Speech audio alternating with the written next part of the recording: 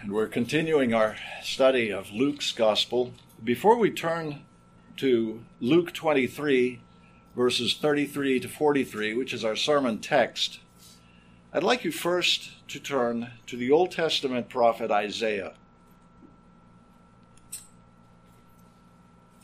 the 52nd chapter, beginning at verse 13. Isaiah 52:13. We'll read straight on through the 53rd chapter.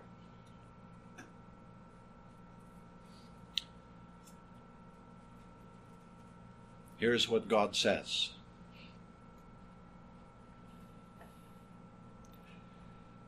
Behold, my servant will prosper. He will be high, lifted up, and greatly exalted. Just as many were astonished at you, my people, so his appearance was marred more than any man, and his form more than the sons of men. Thus he will sprinkle many nations. Kings will shut their mouths on account of him, for what had not been told them, they will see, and what they had not heard, they will understand. Who has believed our message? And to whom has the arm of the Lord been revealed? For he grew up before him like a tender shoot, and like a root out of parched ground. He has no stately form or majesty that we should look upon him, nor appearance that we should be attracted to him. He was despised and forsaken of men, a man of sorrows and acquainted with grief, and like one from whom men hide their face, he was despised. And we did not esteem him. Surely our griefs he himself bore, and our sorrows he carried. Yet we ourselves esteemed him stricken, smitten of God, and afflicted. But he was pierced through for our transgressions. He was crushed for our iniquities. The chastening for our well-being fell upon him, and by his scourging we are healed. All of us, like sheep, have gone astray. Each of us has turned to his own way, but the Lord has caused the iniquity of us all to fall on him. He was oppressed, and he was afflicted, yet he did not open his mouth. Like a lamb that is led to slaughter, and like a sheep that is silent before its shearers, so he did not open his mouth. By oppression and judgment he was taken away. And as for his generation, who considered that he was cut off out of the land of the living for the transgression of my people, to whom the stroke was due?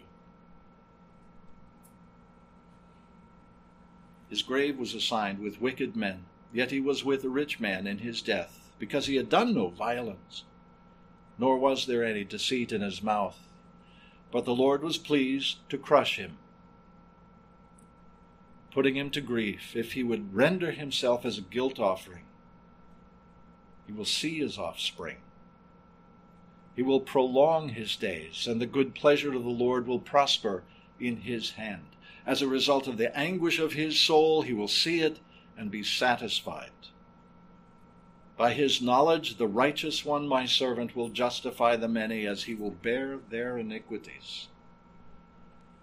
Therefore I will allot him a portion with the great, and he will divide the booty with the strong, because he poured himself out to death and was numbered with the transgressors. Yet he himself bore the sin of many and interceded for the transgressors. And now we turn to the Gospel of Luke, the 23rd chapter, beginning at verse 33.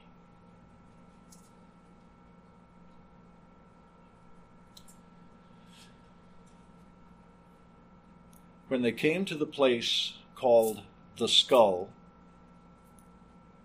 there they crucified him and the criminals, one on the right and the other on the left. But Jesus was saying, Father, forgive them, for they do not know what they are doing. And they cast lots, dividing up his garments among themselves. And the people stood by, looking on. And even the rulers were sneering at him, saying, He saved others. Let him save himself, if this is the Christ of God, his chosen one. The soldiers also mocked him, coming up to him, offering him sour wine, and saying, If you are the King of the Jews, save yourself. Now there was also an inscription above him, This is the King of the Jews. One of the criminals who was hanged there was hurling abuse at him, saying, Are you not the Christ? Save yourself and us. But the other answered and rebuking him said, Do you not even fear God? Since you are under the same sentence of condemnation, and we indeed are suffering justly. For we are receiving what we deserve for our deeds, but this man has done nothing wrong. And he was saying, Jesus, remember me when you come in your kingdom. And he said to him, Truly I say to you, today you shall be with me in paradise. Let us pray. Heavenly Father, these words are holy, and they are as medicine to our souls. As painful as they are, we recognize our great need because of our sin, because of the darkness of our understanding. And so, as we consider this passage, lead us by your Spirit, illumine our minds and our hearts, that we may worship you all our days. In Jesus' name we ask. Amen. In our many road trips together over the years past, Mary Lou has sometimes pondered right out loud why it is that a land that is so filled with churches, one standing on every street corner in some towns, or like ours hidden away in hotel conference rooms, why it is that such a well-churched country as ours should be in the social and economic and legal and financial chaos it routinely is. It's a very good question. But it assumes certain things about the preaching and hearing of God's word within those many churches and the practical outworkings that preached word is meant to produce. We might very reasonably assume that the more churches of the Lord Jesus Christ there are, the more righteous, the more thriving, and generally the more squared away will be the land in which those churches live and operate. That's what we might expect.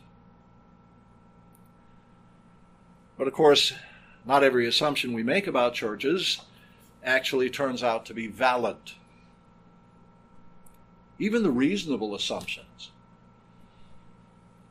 And so we have to ask, does every church standing on every street corner in all those cities, towns, and villages, do they all actually preach the whole counsel of God? And the answer, of course, is, well, no, they don't. Not all of them. And in the case of those churches that do, is every hearer in the pews actually tuned in to the sermon with the laser focus of a lion poised to pounce on its prey? And again, the answer is, well, no, Not really.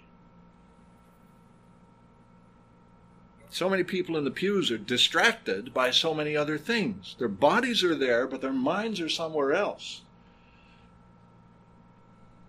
And then there's that final hurdle to be cleared.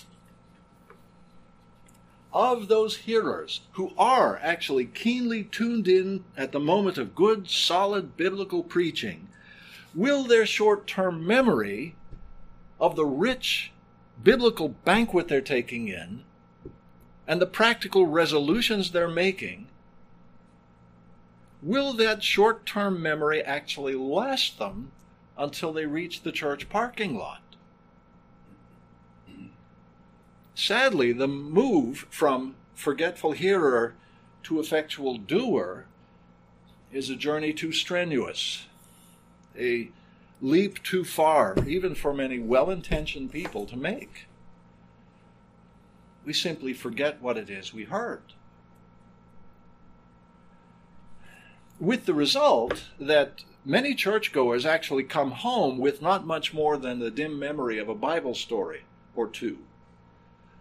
Stories of things that happened long, long ago, way back when, way back in the days of Abraham or Moses or David or the Lord Jesus Christ.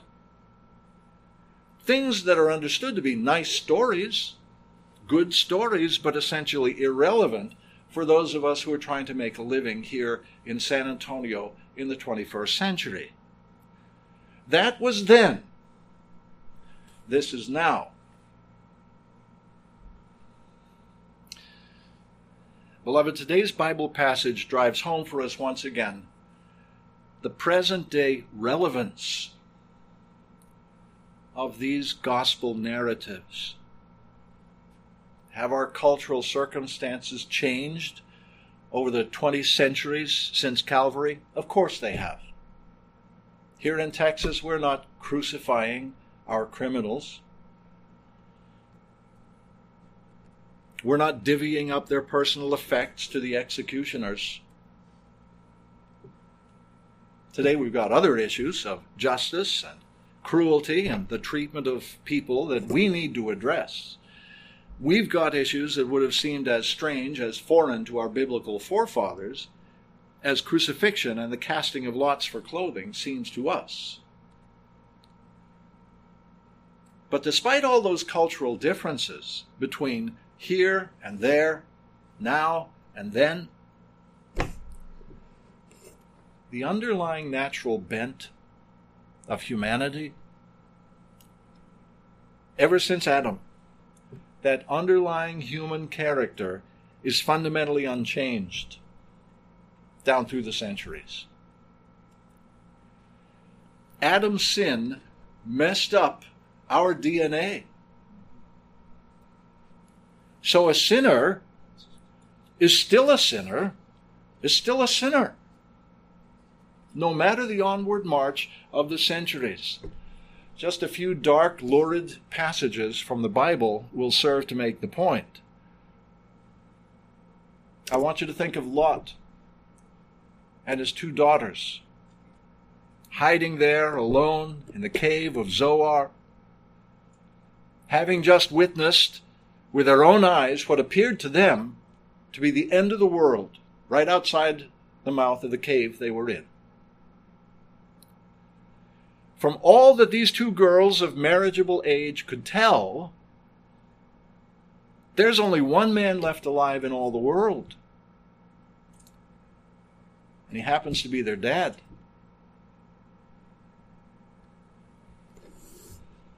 Or think of Judah, the lonely old widower, Judah, seeking some illicit consolation and comfort from a younger woman who happens to turn out to be his own daughter-in-law, Tamar, a woman obviously with issues of her own. Or think even of King David enjoying a spring evening out on the palace deck, while his armies are out campaigning in the field. That unguarded moment, that one unguarded moment, led David to some big trouble, didn't it? long-lasting trouble. Those are some Bible stories, but aren't we all too familiar with situations today, at least as explosively destructive as these? And aren't families today being turned at least equally inside out by sin? Marriages broken, families overthrown, children endangered. My point is this. Apart from the powerful operation of God's special grace on the human heart, human nature simply doesn't have the capacity, as we move on down through the ages, to change. We can't change on our own. We don't naturally change course. As a human race, we don't spontaneously improve, despite what the progressives may say. We're not progressing, we're regressing. The sins of the fathers are still visited on the sons and the grandsons, at least in this respect, that apart from God's special intervention by grace, those old sins of the fathers keep recurring, generation after generation after generation. Because by nature,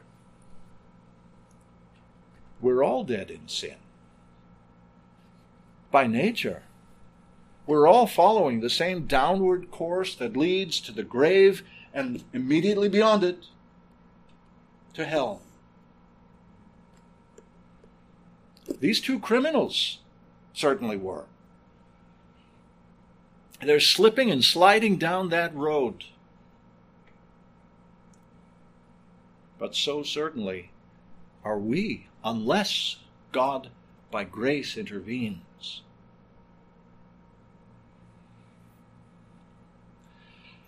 So how do these three crosses raised up together on Calvary 2,000 years ago, how do they show us this great spiritual need we all have and God's gracious provision to intervene and meet that need?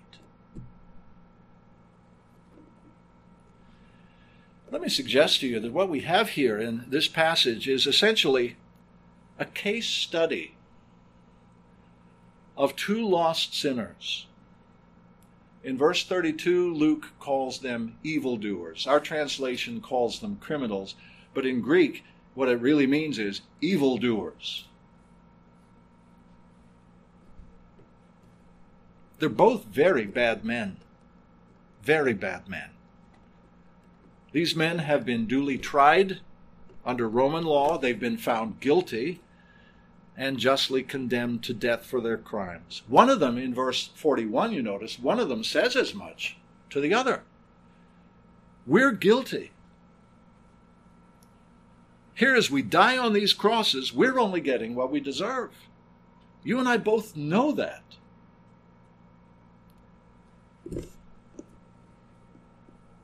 But numbered with them on that day was the perfectly innocent Lord Jesus Christ.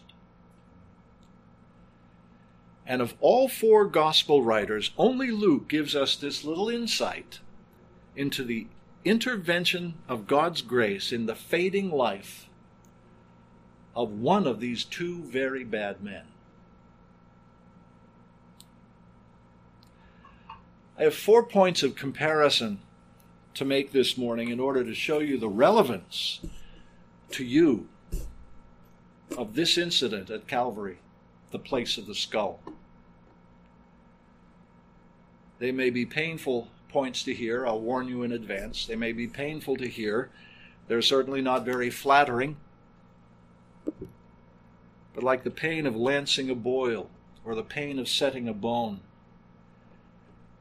taking these comparisons to heart may be the beginning of a proud sinner's healing and restoration. My first point of comparison is simply this. These two criminals are sinners.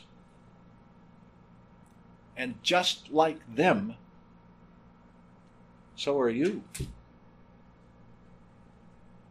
You're a sinner too. Let's take a good hard look at this.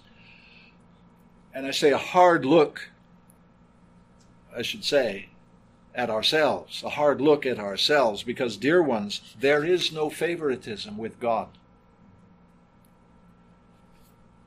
It's very easy, isn't it, for sinners like ourselves to hold vital biblical truth at arm's length. It's very easy to consider the deadly infection of sin as if we're just observers of it. We're standing there in white lab coats, observing it. But we're not. The truth is that no, you and I are right there in the Petri dish, in the laboratory, in the Petri dish, with these two men. When we read in Scripture of sinners and their just punishment, we're reading about ourselves. Ourselves. And we'll read these biblical accounts either to our spiritual profit or to our greater condemnation. Beloved friends, let's remember, God is opposed to the proud, but gives grace to the humble. And the humble very properly numbers himself among the transgressors, among the spiritually impoverished, the spiritually needy, among the criminals. So how needy are we? How lost are we by natural birth? Far worse than many people seem to think. Because, as the Bible clearly teaches, the children of Adam, by nature, are sinners even before we've had a chance to sin. Think about that. We're not sinners because we sin because by nature we're sinners. It's our inborn fallen human nature to sin, and no different in that respect from these two characters on the cross. To be sinners is our natural condition from conception onward. David in the 51st Psalm laments it not as an excuse for his bad behavior, but as a plain fact. Behold, I was brought forth in iniquity, and in sin my mother conceived me. So just as sheep beget more sheep, and horses beget more horses, so sinners beget only more sinners. Your parents were sinners. You're a sinner. Your children will be sinners. Just like these two criminals hanging on their crosses, we're all sinners. So we've got a problem. My second point of comparison is this. These two criminals were both condemned to die. And just like them, you, the sinner, face the practical certainty of your death, your own death. So the news gets worse. We're all sinners, and sinners die. We have to. And if you doubt me, aren't some of us already beginning to feel the onset of it? Haven't you yourself experienced the occasional failure of your health? The older you get, you may begin to see the strange phenomenon of sickness actually becoming more of a trend than a novelty. Arthritic joints begin to remind you of the fact. Your failing eyesight, your failing hearing, the loss of all those former joys of youth and vitality. When you begin to experience these things, I urge you to think of them more as I'm starting to think of them. These are gentle reminders from God that these 70 years that some sinners have the privilege of living here on earth, they're winding down. They're coming to an end. But even if it's not the loss of health, haven't you already sampled a foretaste of death in the failure of relationships? The betrayal of confidence, for instance, in a trusted friend. That's a kind of death. The breaking of solemn promises and commitments, the devastation of divorce, the hardening of children's hearts against their parents or parents against their children. Each one of these and 1,000 more is a dim foreshadowing of death in another dimension of the sinner's experience. So apart from the intervention of grace, just exactly like these two criminals, you're a sinner. And being a sinner, you are, as I am, condemned to die. Not just them, you. But let me tighten this comparison up a little more with this third point. That just like these two criminals, the time you have left to you is very short. Looking back on it, we know that by now the lives of these two men were measured in hours, just a couple hours. I want to ask you, in what terms do you measure yours, your life? If you've recently celebrated a birthday, and some of you I know have, one of you is celebrating a birthday today, actually, then you know with absolute certainty how many years are behind you. You know that. You know how old you are. The question here is, how many years stretch out ahead of you? And that's a secret we simply don't know. It is quite possible that years, to speak of years, is to use the wrong yardstick.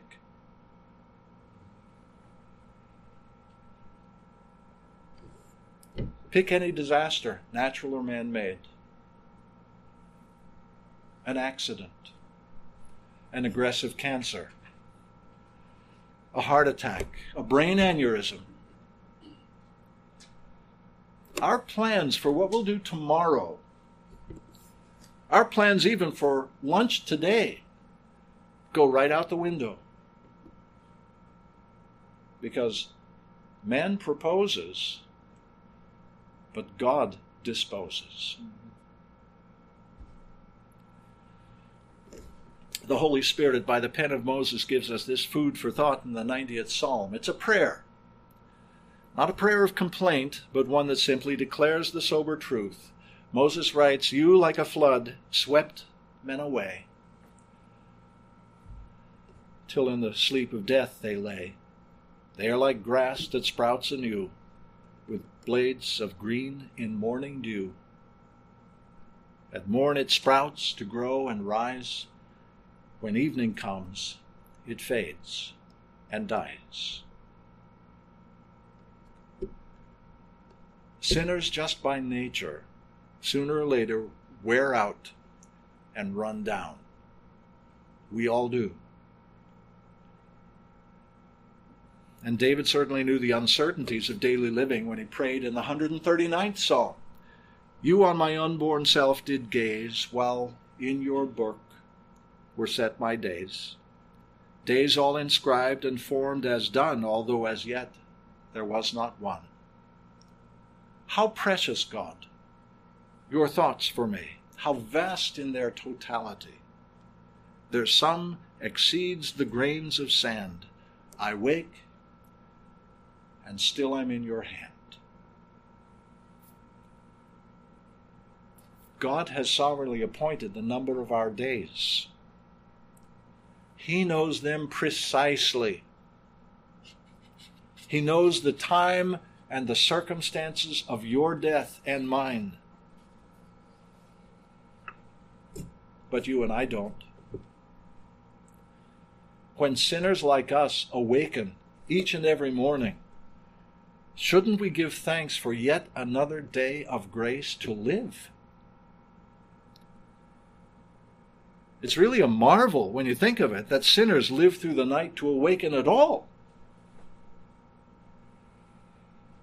And we simply don't know how many more such nights and days there may be for us. So whatever time we have, let's spend it well. Let's spend it wisely. Ecclesiastes pointedly reminds us of our duty as dying sinners that we are. Solomon writes, "Whatever your hand finds to do, verily do it with all your might, for there is no activity or planning or wisdom in the grave where you are going."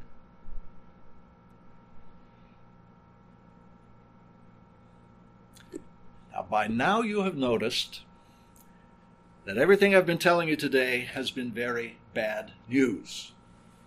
This has all been very bad, very dark. You're a sinner. As a sinner, you're condemned to die. And your time to do anything about it, if that were even possible, your time may be very short.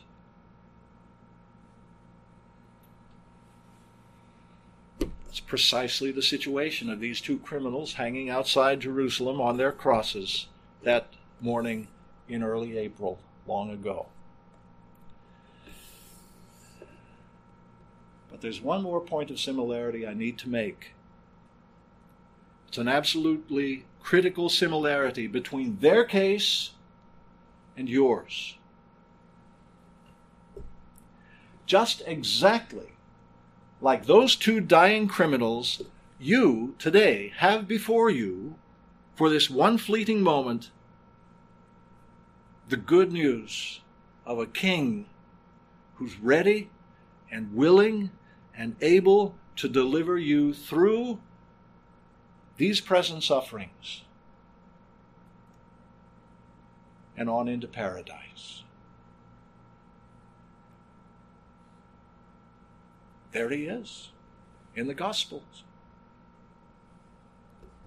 Both of these transgressors, between whom our Lord Jesus Christ suffered, they shared equally in all these dreadful circumstances I've just outlined for you, but they also shared this, that suffering there along with them is the Lord Jesus Christ, the unblemished Lamb of God, who being reviled not in return, who while suffering the unspeakable torments of crucifixion and mockery from everyone, prayed, "Father, forgive them, for they know not what they do."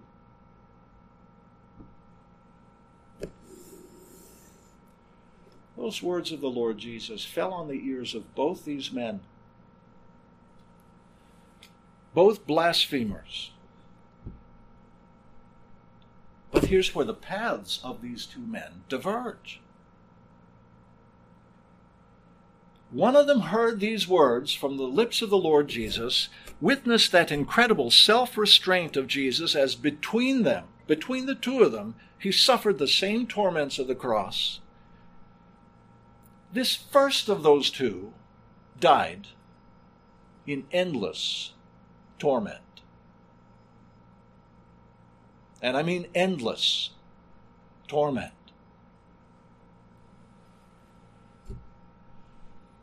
Tormented in life, tormented in his crimes, tormented in his apprehension, in his trial, in his shame, and in his public execution.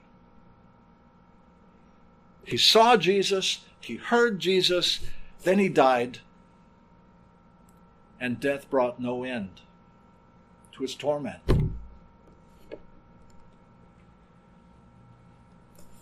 The other of them had changed his tune somewhere along the way. Just an hour ago, he had been blaspheming too, along with his mate. The two of them had been blaspheming. He'd been hurling abuse at Jesus and anyone else that he happened to see. No different. Until the differences between this gentle man between them, the differences between him and me, became apparent to him. They began to dawn on him. And he began to think, this man has done nothing wrong. This man is suffering along with me, dying along with me. And he's done nothing wrong.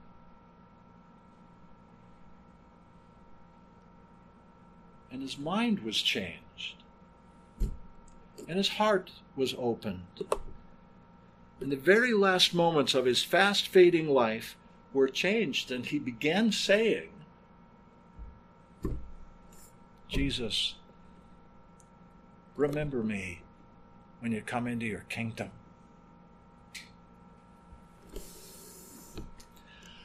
I don't know when it'll happen. I don't know how it'll happen. Right at this moment of dying desperation, it certainly looks impossible, looks out of the question that you will ever reign as king at all.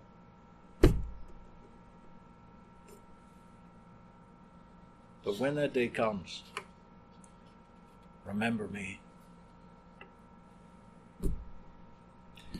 And so there was a parting of the two men's ways, wasn't there? Two men of equal guilt and equal privilege. One of them died in endless torment. To the other,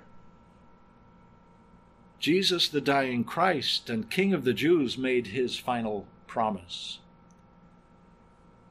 Amen, he said. That's the word. Amen. I say to you, today you shall be with me in paradise. And on the strength of that promise, this man, the dying criminal, was delivered safely across that deep darkness that was right there before him. He's transferred across it, escorted across it into the bright kingdom of heaven to be with Jesus.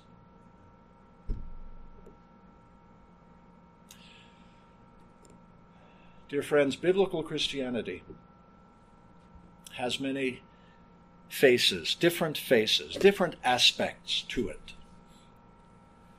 In our natural interest in and pursuit of those brighter, happier aspects, I encourage you, never forget that at the foundation of the Christian life, at the foundation is the bearing of a shameful cross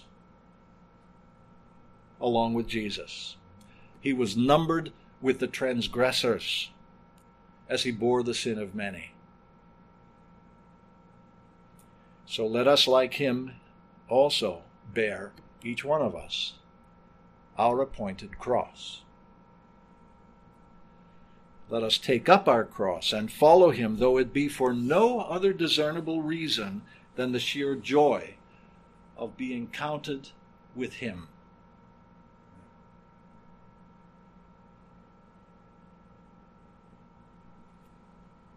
Counted with him, numbered among the faithful saints and confessors and martyrs of old, who in their time took up their crosses and followed him.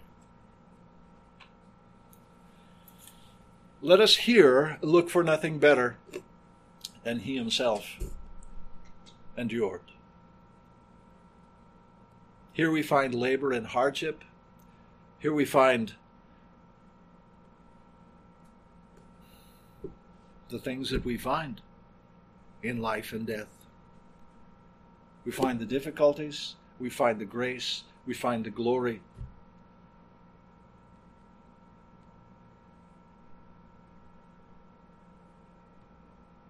Here is trouble, there is rest. Here is a cross, there is a crown. So this is the Christian life. This is the Christian life. It's to be with Christ in life and death, in labor and hardship, in grace and glory. It's to be with Jesus Christ. And mark this well, the grave has no power to interrupt it. No power to interrupt the Christian life. The Apostle Paul put the matter far better than I ever could when he said, I have been crucified with Christ. And it is no longer I who live, but Christ lives in me. And the life which I now live, I live by faith in the Son of God, who loved me and gave himself for me. Let us pray. Our Heavenly Father, our hearts melt when we consider the love that you have for us in Christ Jesus. The eternal love that you had for your Son from all eternity, you now have for us, so that though our bodies waste away and the outer man decays, yet the inner man is renewed day by day. We thank you for the life that is ours in Jesus. And we pray that we would take it to heart, and that we, with this light shining within us, would shine outward, that the gospel, which has taken root in our heart, will bear fruit upward, and that many, many people will be called out of darkness into light, out of death and dying, into life and its living in Christ Jesus. We pray this for our friends and for our family, for those we love close at hand. We also pray for the nations, because you teach us to pray for the nations, to preach this gospel to them. And we pray that nations might be drawn to the light of the gospel of our Lord Jesus Christ. We pray in his name. Amen.